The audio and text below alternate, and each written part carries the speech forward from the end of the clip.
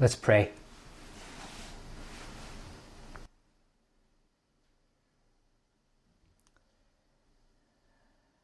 Heavenly Father, we acknowledge this morning as we come to worship you, that there is no wisdom that is sufficient for us, for our time, than your wisdom.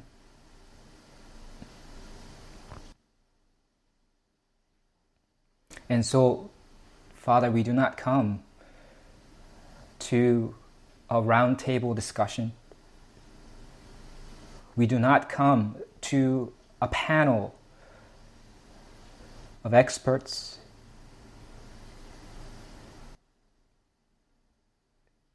God, we come to the reading and preaching of your word.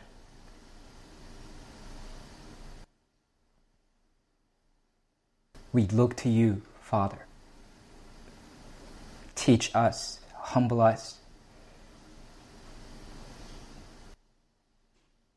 We are waiting to hear from you, to be guided by your word,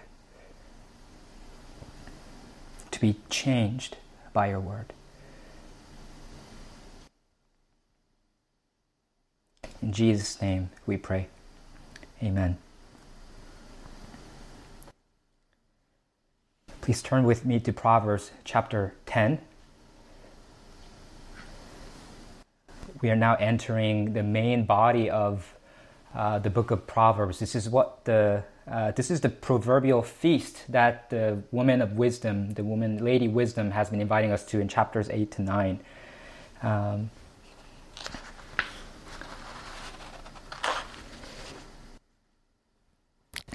Proverbs chapter 10, verses 1 to 22.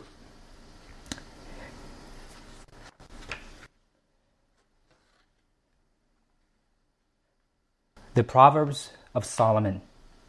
A wise son makes a glad father, but a foolish son is a sorrow to his mother. Treasures gained by wickedness do not profit, but righteousness delivers from death. The Lord does not let the righteous go hungry, but he thwarts the craving of the wicked. A slack hand causes poverty, but the hand of the diligent makes rich. He who gathers in summer is a prudent son, but he who sleeps in harvest is a son who brings shame. Blessings are on the head of the righteous, but the mouth of the wicked conceals violence. The memory of the righteous is a blessing, but the name of the wicked will rot. The wise of heart will receive commandments, but a babbling fool will come to ruin. Whoever walks in integrity walks securely, but he who makes his ways crooked will be found out. Whoever winks the eye causes trouble, and a babbling fool will come to ruin. The mouth of the righteous is a fountain of life, but the mouth of the wicked conceals violence. Hatred stirs up strife, but love covers all offenses. On the lips of him who has understanding, wisdom is found, but a rod is for the back of him who lacks sense. The wise lay up knowledge, but the mouth of a fool brings ruin near. A rich man's wealth is his strong city. The poverty of the poor is their ruin. The wage of the righteous leads to life, the gain of the wicked to sin. Whoever heeds instruction is on the path to life, but he who rejects reproof leads others astray. The one who conceals hatred has lying lips, and whoever utters slander is a fool. When words are many, transgression is not lacking, but whoever restrains his lips is prudent. The tongue of the righteous is choice silver. The heart of the wicked is of little worth. The lips of the righteous feed many, but fools die for lack of sense. The blessing of the Lord makes rich, and he adds no sorrow with it. This is God's holy and authoritative word. The first verse of this chapter begins by saying that these are the Proverbs of Solomon. Solomon, as I mentioned in my first sermon in the book of Proverbs to introduce the book, is a compilation of wisdom collections from various authors. Solomon is the principal author, and this is a section that's dedicated to him. In this first section of the Solomonic Proverbs, chapter 10, verse 1 to chapter 22, verse 16, there's a total of 375 verses. And the Jews practiced kind of numerology in a way like they would put a numerical value on each Hebrew letters of the alphabet. And if you add up the numerical value of the name Solomon, it's 375. So this is his mark on this collection, saying, this is my wisdom. He's trying to impart to us. And the whole collection is dedicated to helping us to live with the fear of the Lord. And the first collection can be divided into two general subsections. Chapter 10, verse 1 to chapter 15, verse 29 speaks of living righteously before the just Lord, before the justice of the Lord. And then chapter 15, verse 30 to chapter 22, verse 16 is about living humbly before the sovereign Lord. It's about humility before the sovereignty of God. And so this first section, which is broadly about living righteously before the just Lord, is made up of a series of contrasts between the righteous and the wicked. And it seeks to motivate us to live righteously by keeping the justice of God in view. And considering this common overarching theme, these 5 chapters really should be preached together, but that would make for a very long sermon, which I hear is not advisable, especially over Zoom. So for many days, I debated in my mind how to preach this, and we could preach it topically, meaning just pulling all these, lifting various verses from different contexts and then compiling them together to fit a topic, or we could preach it just kind of chronologically as we've been doing, chapter by chapter, in which case you get the benefit of the context of each verse. And what we're going to try to do is to attempt a hybrid, where we will cover it chapter by chapter, but we'll bring in other verses that are related to it so that it gets both its immediate context and the nuances of the entire book of Proverbs on a given topic. So today we're looking at chapter 10, verses 1 to 22, which contrasts the prosperity of the worker versus the poverty of the talker. Next week we'll look at chapter 10, verse 23 to chapter 12, 28, which contrasts the permanence of the upright versus the impermanence of the crooked, particularly salient topic. And keep in mind that chapter 10 to 15, all of it is a series of contrasts between the righteous and the wicked. And what we're supposed to take from it is that even though the wicked prosper and injustices prevail in this world, this is a painfully relevant reality in our present world, but we ought to live nonetheless righteously, knowing that the Lord is just. He will ultimately repay everyone according to their word and deed. And the main theme of today's passage is that those who wish to see the prosperity of the Lord should work diligently and speak sparingly. And so first, it tells us that the diligent will get rich in verses 1 to 5. And then it tells us that the babbler will meet ruin in verses 6 to 14. And then it tells us in verses 15 to 22 to store up wealth and words. So let's look at verses 1 to 5 first, which tells us that the diligent will get rich. Though not in a naive, unrealistic way. So let's look at what it actually says. Subunit begins in verse 1, ends in verse 5. And then verse 2 to 3 speak of the connection between wealth and ethics in a complementary way. Treasures gained by wickedness do not profit, but righteousness delivers from death. The Lord does not let the righteous go hungry, but he thwarts the craving of the wicked.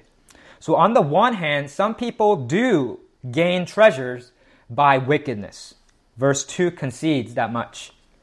However, Solomon insists that such treasures do not profit. Obviously, treasures are by definition profitable, so he's not speaking here of material, temporal profit, but of eternal, spiritual profit. You might prosper by wickedness during your short life here on earth, but treasures so gained will be useless on the day of judgment. But righteousness delivers from death. This is paralleled by Proverbs chapter 11, verse 4. Riches do not profit in the day of wrath, but righteousness delivers from death. Only righteousness will deliver from the wrath of God on the day of judgment. It doesn't matter how much money you have, how much power you have. In the end, you will die like the rest of humanity, and the currency of this world will have no value. Only the righteous will be granted eternal life. On the other hand, while it is true that the wicked do sometimes prosper in this life, verse 3 says, "The Lord does not let the righteous go hungry, but he thwarts the craving of the wicked."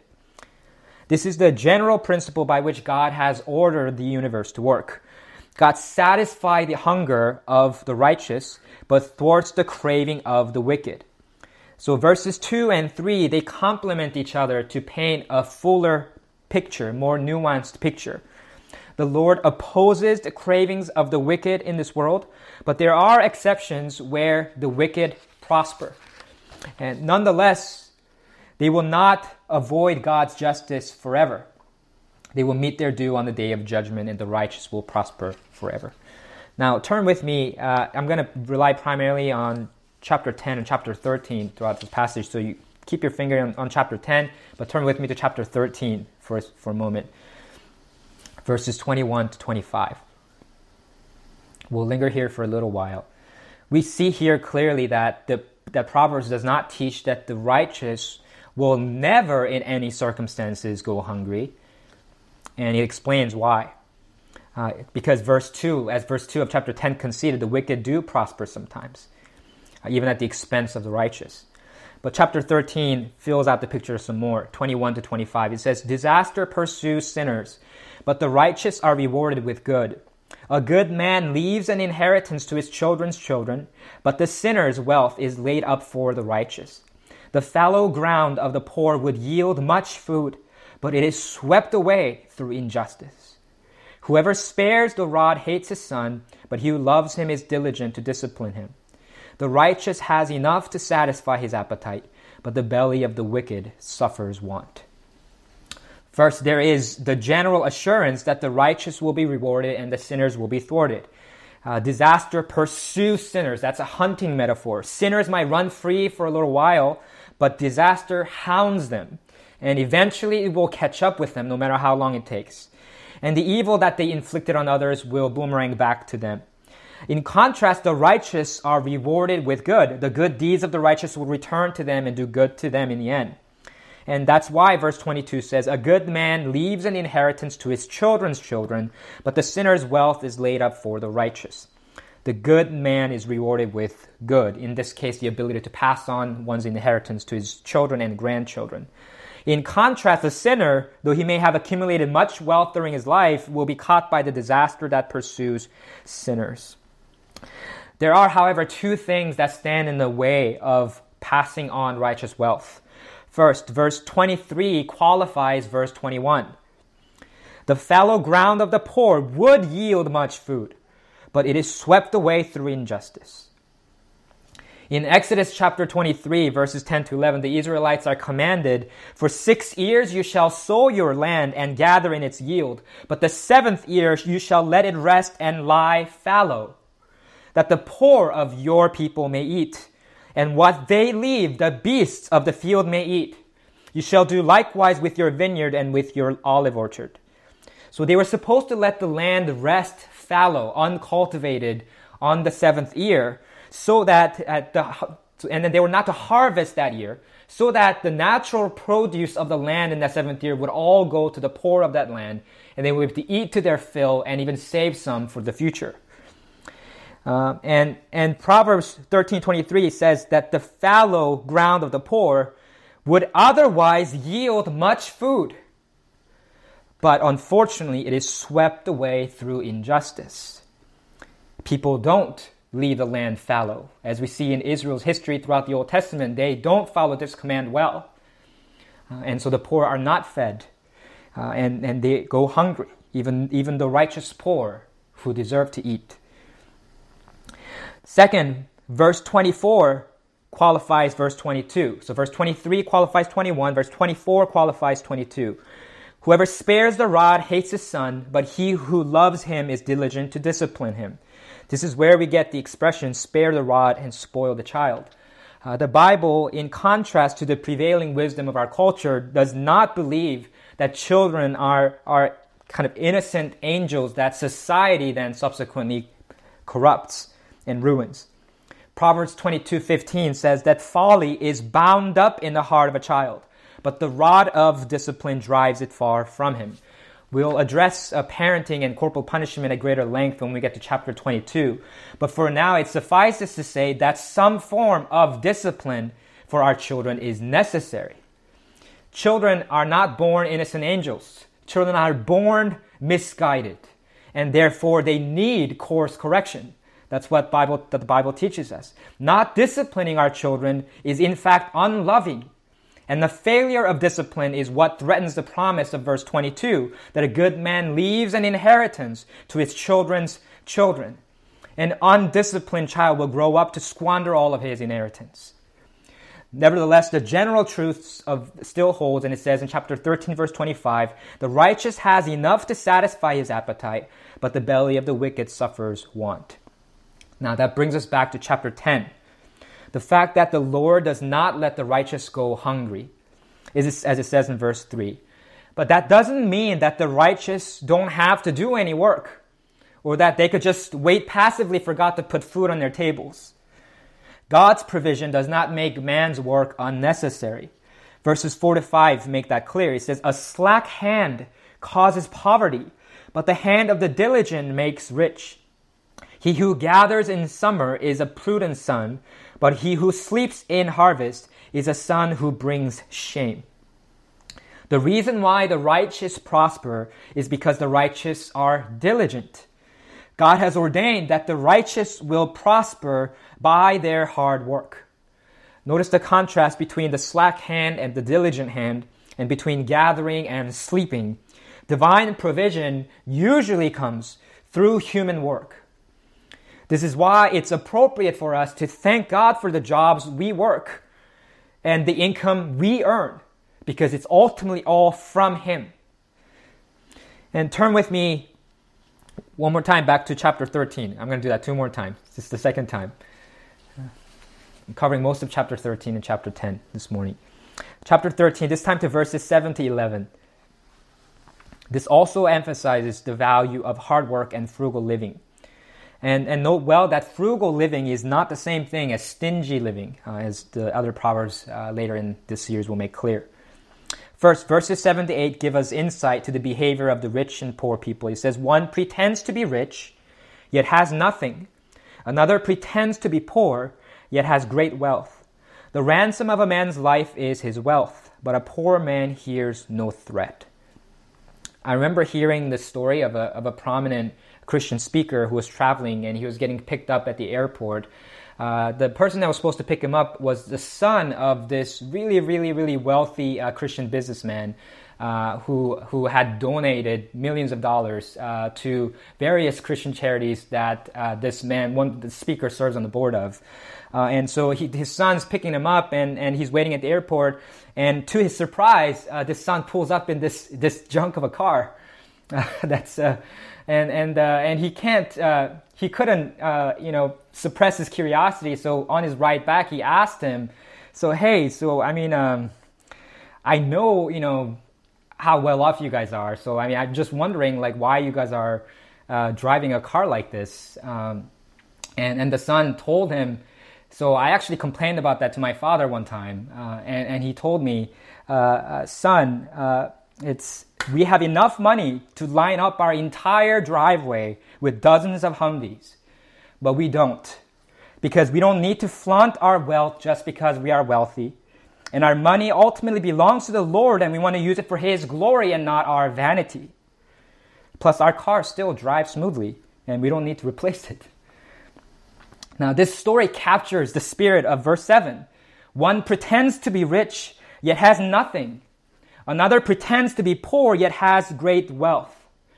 The rich may live frugally, well below his means, but the poor may live lavishly, well beyond his means, perhaps out of a desire to be perceived as wealthy and important and powerful.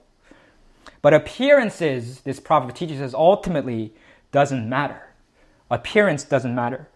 In a crisis, when one's life is threatened, the rich may use his wealth as the ransom to save himself, but a poor man hears no threat, it says in verse 9. The poor man has nothing to lose and will take his life into his own hands. He will be unable to save himself. And as a result, it says, the light of the righteous rejoices, but the lamp of the wicked will be put out. Putting out someone's light refers to, to killing them, to taking the light out of somebody. And the righteous rich will rejoice, which literally means to shine or beam. The righteous rich will beam with life, but the wicked poor will be extinguished. This refers to their ultimate doom. And how can you avoid this fate? Verses 10 to 11 of chapter 13 tell us, by insolence comes nothing but strife, but with those who take advice is wisdom. Wealth gained hastily will dwindle, but whoever gathers little by little will increase it. You avoid the fate of the wicked poor by humbling yourself and heeding the wisdom of Proverbs. And according to Proverbs, those who wish to see the prosperity of the Lord should work diligently. Wealth gained hastily will dwindle, but whoever gathers little by little will increase it. The word hastily literally means by vapor or by air. It refers to all empty and fanciful and insubstantial means of gaining wealth. So that means don't get fooled by the get-rich-quick schemes. That means don't be lured into gambling. It means don't throw away your money trying to win the lottery. It means don't try to scam people and to get rich quickly. Don't buy into the promise of easy money. Gaining wealth hastily involves the idolization of wealth and the love of money. Wealth at all costs. And it will bring your ruin. It will be your undoing. The biblical way to gain wealth, the wise way to gain wealth, is little by little. That literally means by hand. Something that you do by hand takes time. You're supposed to gain wealth gradually and diligently. Lasting wealth is gained incrementally through diligent work, not explosively through a stroke of luck or crime. And now returning to chapter 10, verse 4. A slack hand causes poverty, but the hand of the diligent makes rich. Now, having taught us that the diligent will get rich in verses 1 to 5, Solomon now contrasts this with verses 6 to 14, where he tells us that the babbler will meet ruin. Now, verses 6 to 14 are stitched together by various repeated themes and phrases. There's a lot of references to body parts, which is an imagery that's used to contrast the righteous and the wicked. Verses 6 to 7 say this, that blessings are on the head of the righteous, but the mouth of the wicked conceals violence. The memory of the righteous is a blessing, but the name of the wicked will rot. Our actions in this life, though you might escape punishment in this life, our actions have consequences. It's idiomatic in Hebrew to say that blessing comes upon someone's head. That's why when a person blesses someone in the Bible, they lay their hands on their head. And the righteous during their lives was blessed and was a blessing to others. And so in their death, it says their memory in people's heads will be a blessing. In contrast, the wicked during their lives concealed violence, wreaking havoc with their deceptive mouth. So in their death, their name will never be invoked on people's mouths.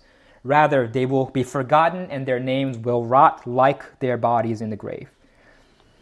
It's typical in Hebrew culture to invoke the name of a godly person, a blessed individual, in order to bless others. So, for example, in Ruth chapter 4, verse 11, when Boaz makes a pledge to marry Ruth, the elders say this, "We are witnesses. May the Lord make the woman who is coming into your house like Rachel and Leah, who together built up the house of Israel." They're blessing Ruth by invoking the names of Rachel and Leah.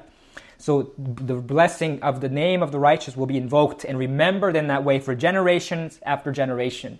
But the memory of the wicked, the name of the wicked will not be on the mouths of people. Now, verse 8 says that wise of heart will receive commandments, but a babbling fool will come to ruin. And the second half of this verse is matched by verse 10. Whoever winks the eye causes trouble, and a babbling fool will come to ruin. Now, there's the contrast between the wise of heart and the fool who is wise in their own eyes in chapter 3, verse 7. So the wise of heart are humble and receptive to instruction and teaching and correction. They will receive commandments. In contrast, the fool who is wise in his own eyes, he winks the eye, causes trouble. They are wise in their own eyes, so they use their winks, with their knowing winks, in order to deceive and manipulate and cause trouble. And instead of walking in integrity like the righteous, they walk crookedly like the wicked. But in the end, the result is the same. A babbling fool will come to ruin.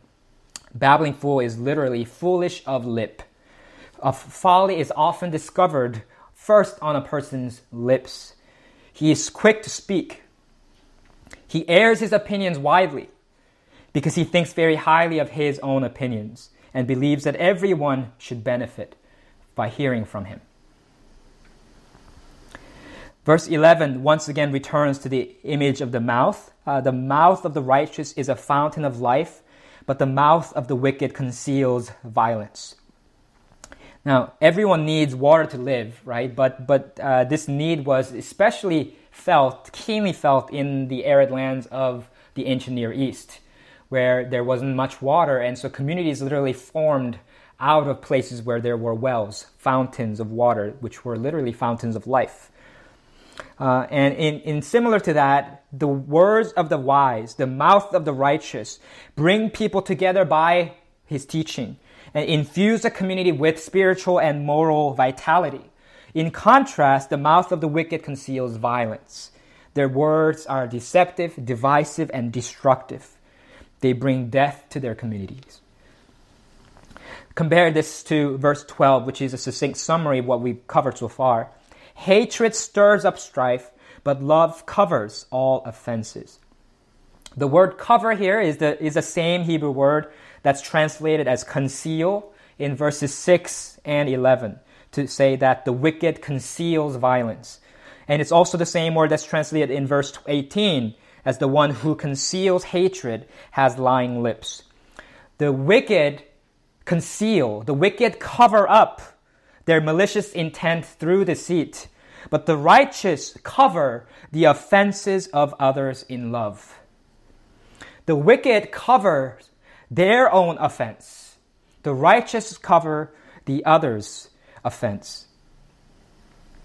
While the hatred of the wicked stirs up strife, the love of the righteous brings forgiveness, reconciliation, and harmony. This does not mean that the righteous turn a blind eye to evil, nor that they never rebuke wrongdoers, but their lives exemplify 1 Peter chapter 4, verse 8. Keep loving one another earnestly, since love covers a multitude of sins. If you love someone, you overlook minor offenses. If you love someone, you give them the best possible construction and form charitable judgments about them. If you love someone, you are inclined toward forgiveness and reconciliation, not condemnation and separation. If you love someone, you confront and correct in a gentle and patient way. To be honest, stirring up strife is a lot more cathartic at times, isn't it? But God's people are called to a different ethic.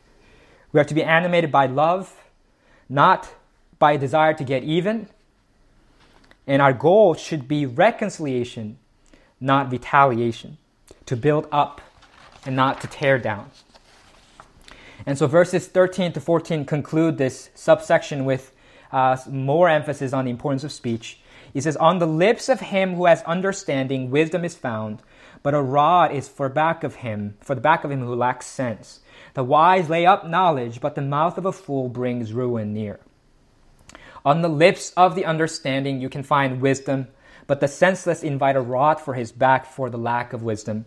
The wise lay up knowledge, they store up knowledge, but the fool by the lack of knowledge in his mouth brings ruin near. Notice how many times the words like mouth and lip are repeated in this subsection. The word mouth occurs 4 times, verse 6, 11, 14. The word lip, counting the word babbling fool, which means foolish of lip, it occurs 3 times in verse 8, 10, and 13. There's many body parts imagery used, but mouth, the image of the mouth predominates. And there's a reason for that, and that brings us to the third point. Having taught us that the diligent will get rich and that the babbler will meet ruin, Solomon now returns again to the topic of wealth. On the surface level, it's easy to think that these sections are discrete and unrelated, but this is why it's important to examine the text in light of their contexts. In verses 15 to 22, Solomon tells us that wealth and words are intimately related and that we should store up both rather than playing fast and loose with them. Verse 14 serves as a transition and has many instructive parallels with verse 15. The wise lay up knowledge, but the mouth of a fool brings ruin near. A rich man's wealth is his strong city. The poverty of the poor is their ruin. The same word ruin is used to describe both the mouth of a fool and the poverty of the poor. The word poor is used in the Bible primarily to refer to those who are poor because of circumstances that are outside of their control. They're usually described as the object of God's special care and compassion. But when it's used with the word poverty, it has a negative connotation. The word poverty and want in wisdom literature are a result of divine judgment for sins such as laziness, stinginess, love of luxury, and carelessness and idle talk. So the poor in view here are the guilty poor. The mouth of a fool parallels the poverty of the poor. They both bring ruin. Now, there's an implicit parallel between the wise who lay up or store up knowledge and the rich man who stores up wealth as a safeguard. The stored up knowledge of the wise protect them. In the same way, the stored up wealth of the rich protect them like a fortification. Both wealth and words, Solomon is teaching us through this connection, are something that the wise save and store up. The wise save up their money and spare their words.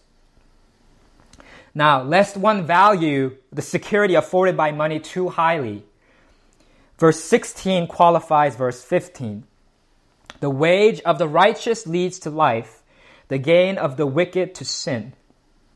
It's the honest, hard-working wage of the righteous that leads ultimately to life. The gain of the wicked, on the other hand, though they do gain at times, the wealth gained dishonestly and selfishly, they lead to sin, which ultimately leads to death. This warning is captured by a close parallel in Proverbs chapter 18, verses 10 to 12. The name of the Lord is a strong tower. The righteous man runs into it and is safe. A rich man's wealth is his strong city, and like a high wall in his imagination. Before destruction, a man's heart is haughty, but humility comes before honor. Now, if you're comparing the safety of the Lord with who is a strong tower with the safety of wealth, which is a strong city, there is no comparison. The rich are not as secure as they imagine, and the haughty rich will surely fall, is what that passage in chapter 18 says. It's the righteousness that leads to true security in life. And verse 17 continues this train of thought. Whoever heeds instruction is on the path to life, but he who rejects reproof leads others astray. It's being righteous that entails being teachable and open to correction, and that's what ultimately leads to life. And then starting in verse 18, Solomon again returns to the importance of godly speech, in particular the need to save our words. He says in verses 19 to 20, when words are many, transgression is not lacking, but whoever restrains his lips is prudent. The tongue of the righteous is choice silver. The heart of the wicked is of little worth. Notice how he uses the metaphors of wealth in connection with speech. As verse 15 said, the wise store up knowledge. They lay up knowledge like the rich man who stores up wealth. But both wealth and words are something that should be saved, not something we shouldn't be spendthrift or wasteful with. Similarly, the tongue of the righteous is choice silver. The heart of the wicked is of little worth. Choice silver is referring to precious silver, costly silver that's valuable precisely because it is rare. In contrast, the heart of the wicked is of little worth. It's not worth much. It's cheap. His wicked heart gives voice to many words, and transgression, therefore, is not lacking. In other words, when there are many words, there is a lack of wisdom. When words are few, there is much wisdom. Words are like money. The more money you print into circulation, the less value it has. The more you speak, the less value it has. The less weight it has. The less wisdom it has. When there are many words, there are often premature words, imprecise words, and partial, unfair words. Words that are out of place, words that are out of turn. But once they leave our mouths, you can't get any of it back. So the wise, for that reason, restrain their tongue. The wise don't have a hot take on every single trending issue on Twitter.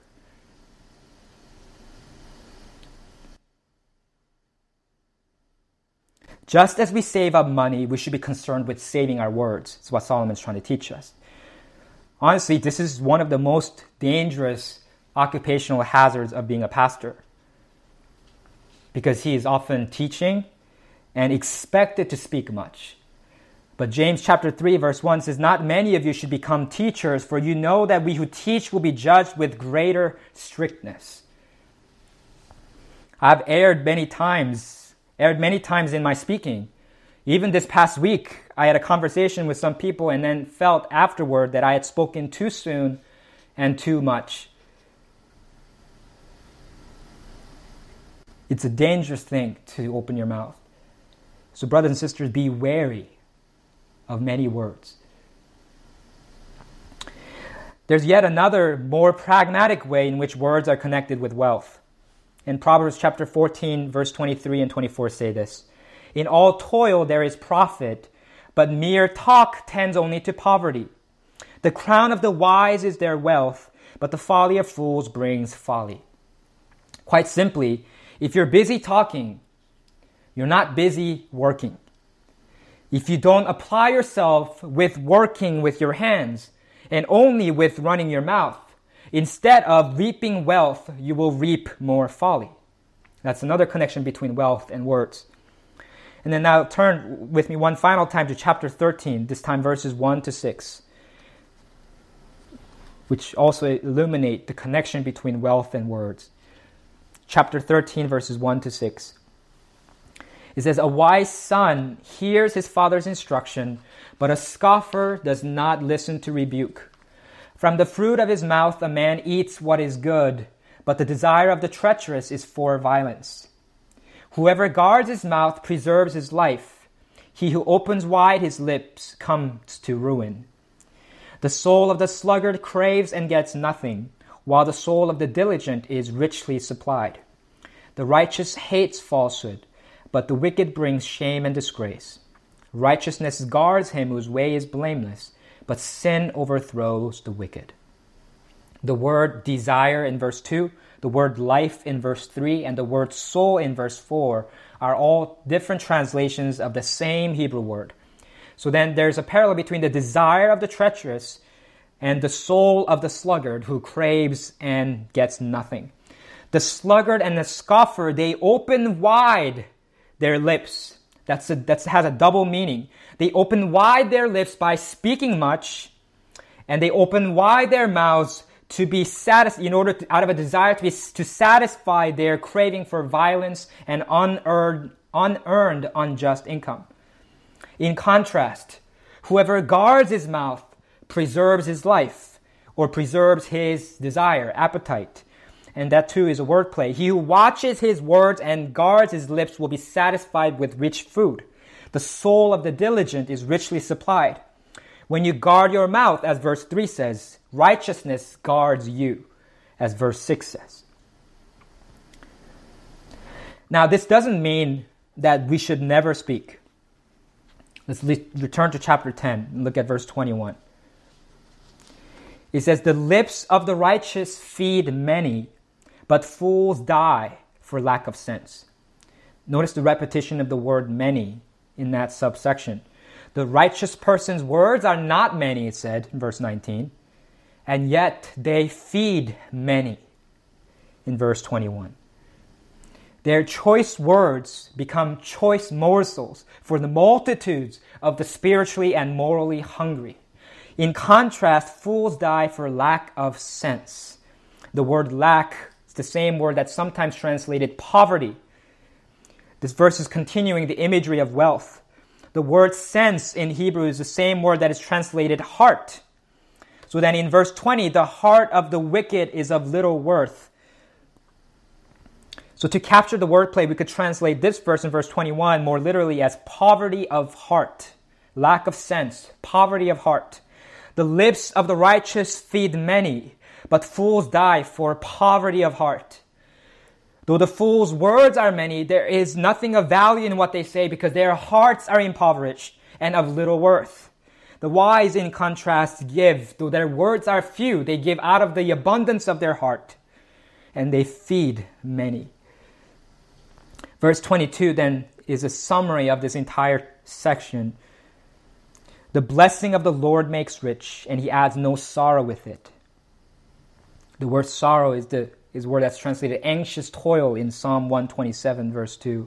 It is in vain that you rise up early and go late to rest, eating the bread of anxious toil, for he gives to his beloved sleep. God rewards those who work diligently and speak sparingly, and they see the prosperity of the Lord without sorrow, without anxious toil. They acquire their wealth not by being consumed by their work and ambition and by becoming workaholics, but by trusting in the Lord and working hard and doing right. They prosper by working diligently and speaking sparingly. Some of you probably feel like you do this well. You are well regarded for the quality of your work, and you've amassed a lot of wealth, or you have the potential at least to amass a lot of wealth and compared to people that you know in your life. Maybe you feel that you've heeded Solomon's wisdom and have therefore won out. But you need to remember that Solomon's wisdom is not the end in and of itself, but rather it finds its ultimate fulfillment in Jesus, who is described as the wisdom from God. In Luke chapter 11, verse 31, Jesus said, "The queen of the south will rise up at the judgment with the men of this generation and condemn them. For she came from the ends of the earth to hear the wisdom of Solomon. And behold, something greater than Solomon is here." The queen of the south came from the ends of the earth to hear the wisdom of Solomon. And Jesus is saying, if she did that, how much more will we be judged for not heeding the words of Jesus, who is greater than Solomon, the wisest human being to have lived? Jesus is greater.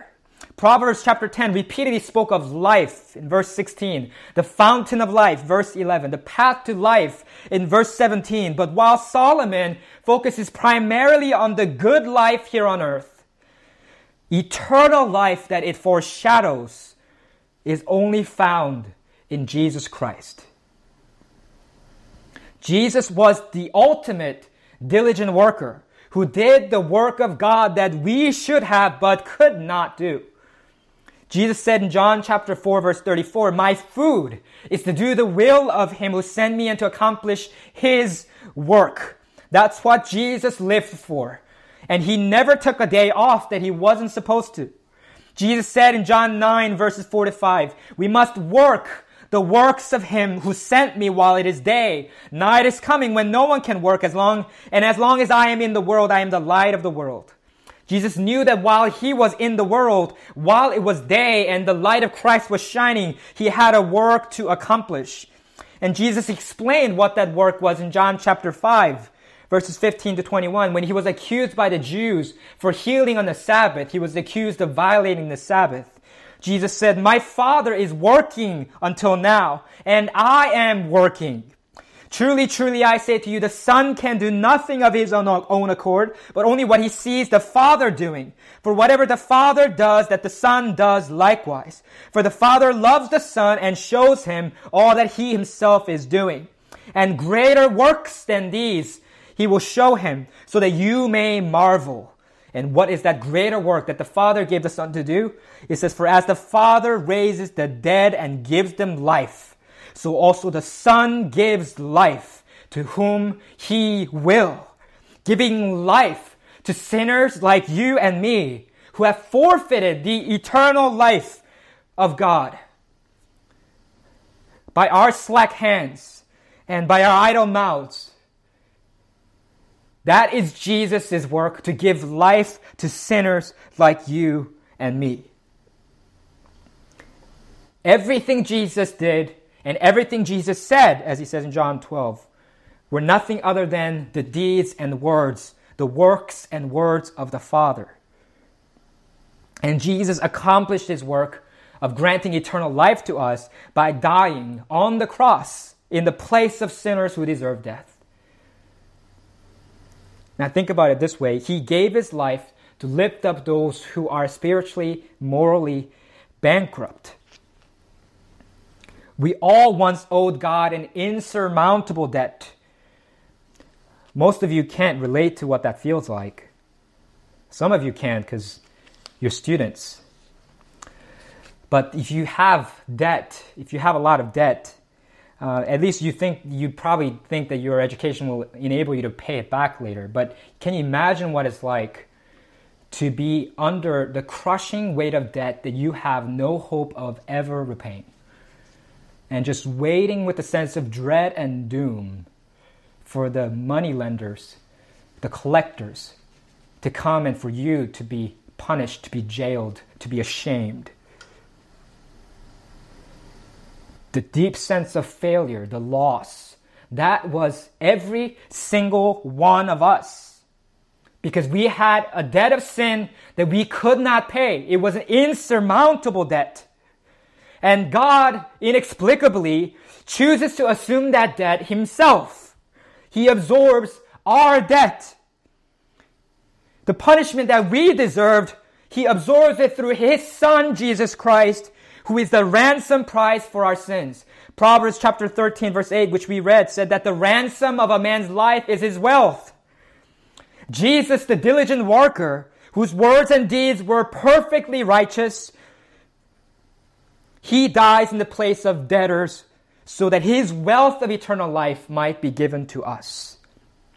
That's why 2 Corinthians 8 verse 9 said this, "For you know the grace of our Lord Jesus Christ, that though he was rich, yet for your sake he became poor, so that you by his poverty might become rich." And it's as people who have been united with Christ by faith, who have been enriched by his impoverishment on the cross, that we can now follow his footsteps to work diligently, to speak sparingly, with our eyes fixed on the prosperity of the Lord in eternal life.